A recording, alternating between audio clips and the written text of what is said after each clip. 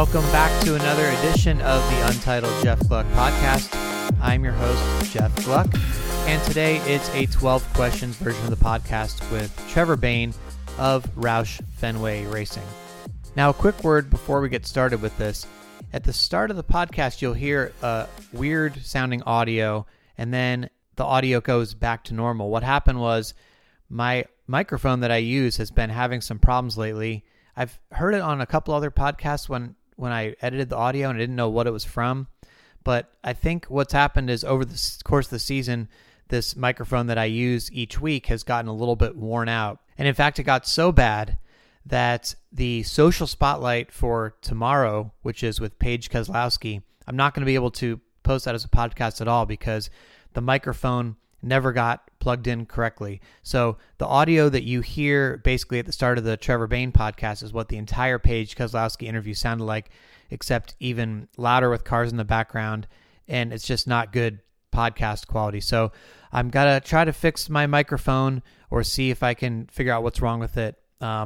Hopefully I can make it to the end of the season with this one before I got to buy a new one. But that's just a heads up on everything that's happening. So no social spotlight podcast tomorrow. There will be a written version of it, just not on the podcast. But in the meantime, here is the 12 Questions podcast with Trevor Bayne.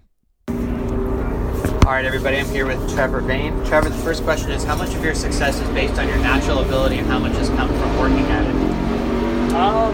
Growing up, most of it came from natural ability, but once I got to this level, I realized and you're going to have to work at it. I sat down in the office with Kevin Kidd probably 2 years ago, and we talked about that exact topic: is how far is your natural ability going to get you versus a work ethic? And you look at the best guys, and they work hard. So I'd say in the last year, I've ramped it up to about my max. This year, I said my goal was to try to burn myself out, to work as hard as I could, see if results came from that, and see where it got me. Wow, interesting.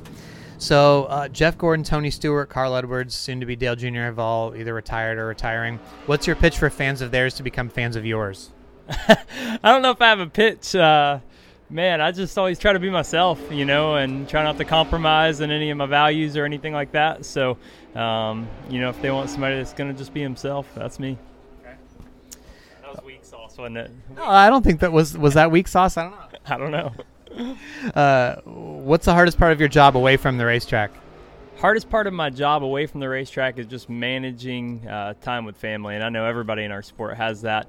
I bring my 2 kids and my wife with me every weekend, and they were screaming on the plane this weekend. And on the way here, I felt so bad for all my team having to listen to it. They don't act like they don't mind, but I think that's it. My family means so much to me, so it just requires so much time and so much effort. You listen to Carl Edwards in his retirement speech or whatever you want to call that, and he talks about how racing requires every bit of your attention all day, every day, and like I said, I'm working at it. I'm giving it all my attention. So just managing family life and racetrack.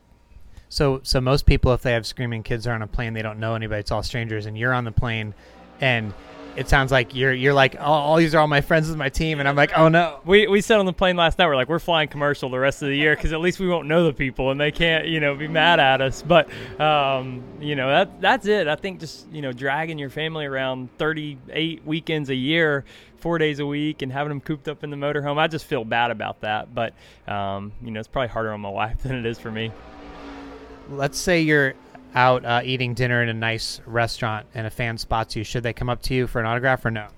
That's fine with me. Actually, here at Dover last year, my wife didn't get to come for some reason, and I was up in the restaurant right there on the backstretch, and a fan recognized me, and I sat down and ate dinner with him the whole time. So he bought my dinner. I thought it was really nice, and so I sat with him and hung out with him and his wife, and they had been coming here for years and got to know him a little bit. But I think stuff like that's cool, and it doesn't really bother me.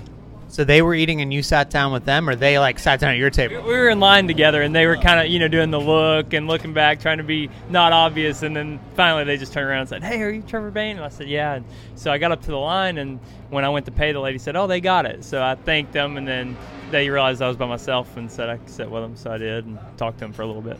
That's really cool. I like that. What's a story in NASCAR that doesn't get enough coverage? Story in NASCAR that doesn't get enough coverage? Oh, man. I don't know. I think it's just something I was talking about before is just the work ethic of these guys. I don't know anybody in any real-world jobs that work as hard as these guys do. The hours they put in the travel, the time commitment that it takes. And, we try to show that. I think the media coverage and TV coverage, we try to show the work ethic of the guys, but my job's really dependent on them. I can only do as much as my race car allows me to do. And so, they determine how we run on the weekends and their work ethic and what we do at the shops. And so, I think just painting that picture of just how important it is to work together as a team, how important it is for these guys to be as committed as they are for me to be successful or for us as a team to be successful. Who's the last driver you texted? Last driver I texted. Oh, man. Well, we've got this whole cycling group text going on, so I don't know if that counts, but we're always talking about when we're going to go ride. But I actually talked to Carl Edwards on the phone this week, just checking in with him, seeing how he's doing, and that's probably the last guy I talked to. Is he going to come back? No. He's loving life, man. I'll be honest with you. He's been all around the world bicycling and sailing, and it sounds pretty crazy, but we were just talking about life. And it's funny how, people are gone for a few weeks and they're just forgotten about. It's unbelievable how quick our sport does that to you. And so I think about those guys a lot, try to stay in touch with them. That's really nice of you. Do you consider race car drivers to be entertainers? Some of them are. Some of the personalities around here, race car are entertainers. That's what we're here for, right? Is for entertainment. Now I try to do my entertaining on the racetrack. Try not to do it on social media or after the races or whatever. But that's our sport, entertainment.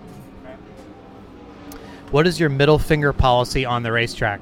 Give me the middle finger and you're gone. You're dumped. That's like cussing me out to my face, and that's Michael McDowell and I have always talked about that we've got a no middle finger policy, and I got it last week and the guy got sent, so that's just how it is. I don't think you and I standing here would talk to each other like that, so I expect the same respect on the racetrack. And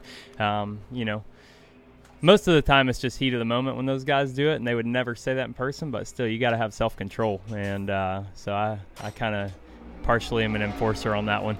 Do people not realize that if they do that to you, that's going to happen? Because, it seems kind of dumb if that's your policy and people know that. Like, why would they even do that? Yeah, I think they found out a few times, and then they're mad, like, man, what was the deal? I'm like, what'd you you're flipping me off. Like, how many times have you been flipped off on the road and wish you could send somebody, So we can here, and I do. So that's kind of my policy. That's awesome. Some drivers keep a payback list in their minds for negative reasons. You also keep a payback list for positive reasons, like if somebody lets you in, cuts you a break. Yeah, I think I actually am more that way than the negative side. Maybe in that race, if somebody ticks you off, you're kind of, you have a mindset, I'm going to get him or whatever it is during that race, or make it hard on him. But the same thing goes for, somebody lets you in, or you're racing them, you catch them from a straightaway back and they don't race you super hard and let you in early in a race. I think you definitely pay that back more so even than the negative side. But it's kind of that race. For me, I don't carry things week to week. I can be just fuming mad at somebody at Loudon and we show up at Dover and I don't even think about it. So I feel like if you try to keep a checklist of good and bad in your mind, you're just going to be a mental head case. There's no way you could keep up with all of it, and then you're just going to be out to get somebody every week or out to help somebody every week versus just running your own race. And so I just try to clear the list every week. Who's the most famous person you've had dinner with? Most famous person I've had dinner with? Man, I've had dinner with a lot of people. I don't know. Obviously all the race car drivers in here, I've at some point gone to a dinner with them. Man, I can't even. It's been a few years since I was in the famous club, hanging out with people. Right after the 500, obviously, I was getting to do all kinds of stuff like that. But, man, I couldn't tell you. I don't know how to think about it. What is something about yourself you'd like to improve? Something about myself I'd like to improve. I think my goal this year was to finish as strong as we started the season, and I still think I have room to expand on that. You come to Daytona excited, ready to go racing, and by this point in the season, if you don't make the playoffs, you're kind of burned out. You're ready for the Homestead to come and go race and get a month off or so. We just have a long season. So for me, it's just continuing to figure out how can I manage my season better, how can I finish as strong as I start and get the results at the end of the year. So the question from the last driver, I did an interview with Chase Briscoe, and he was wanting to know if you could race in any other form of racing and win a certain race, like an individual race, what race would you want to go win in another form of racing?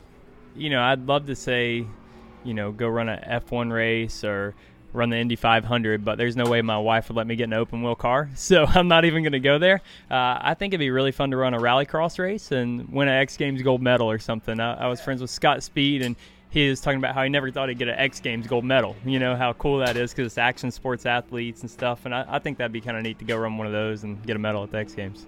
Yeah, that'd be pretty badass. So I don't know who the next interview's with. Do you have a question I could ask another driver in general? Not me. Yeah, I already did Ricky.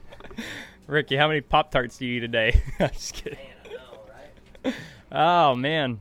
I'll ask the next driver. What do you think, Ricky? What we got? Take a chance. Ask them, can you have their car? That's pretty good. At what point in the season do you start thinking about Homestead and getting to the last race? There we go. I know for me, if we don't make the playoffs, I'm ready to go. I said a couple weeks ago, I feel like it should maybe be like football. If you don't make the playoffs, you don't get to come play. So, I think, for the next driver is how do you keep your head on to finish the season strong?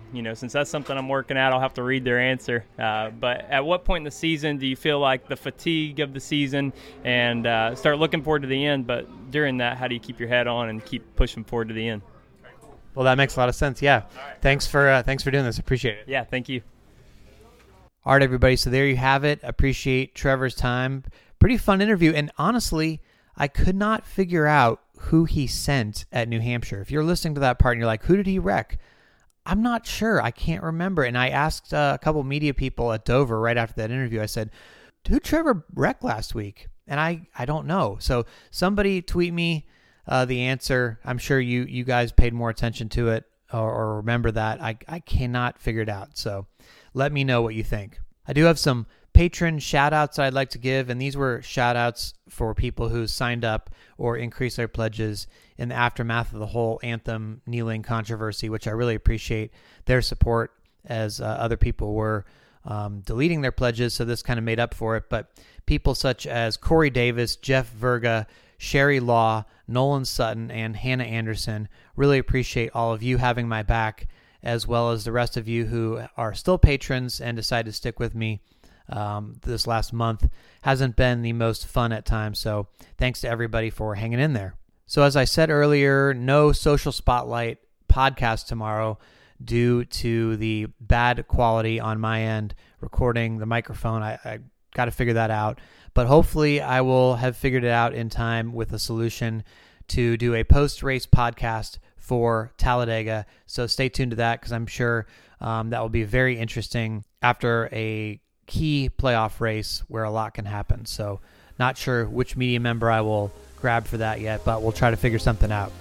So in the meantime, thanks as always for listening, and I will talk to you this Sunday after the race on the Untitled Jeff Gluck podcast.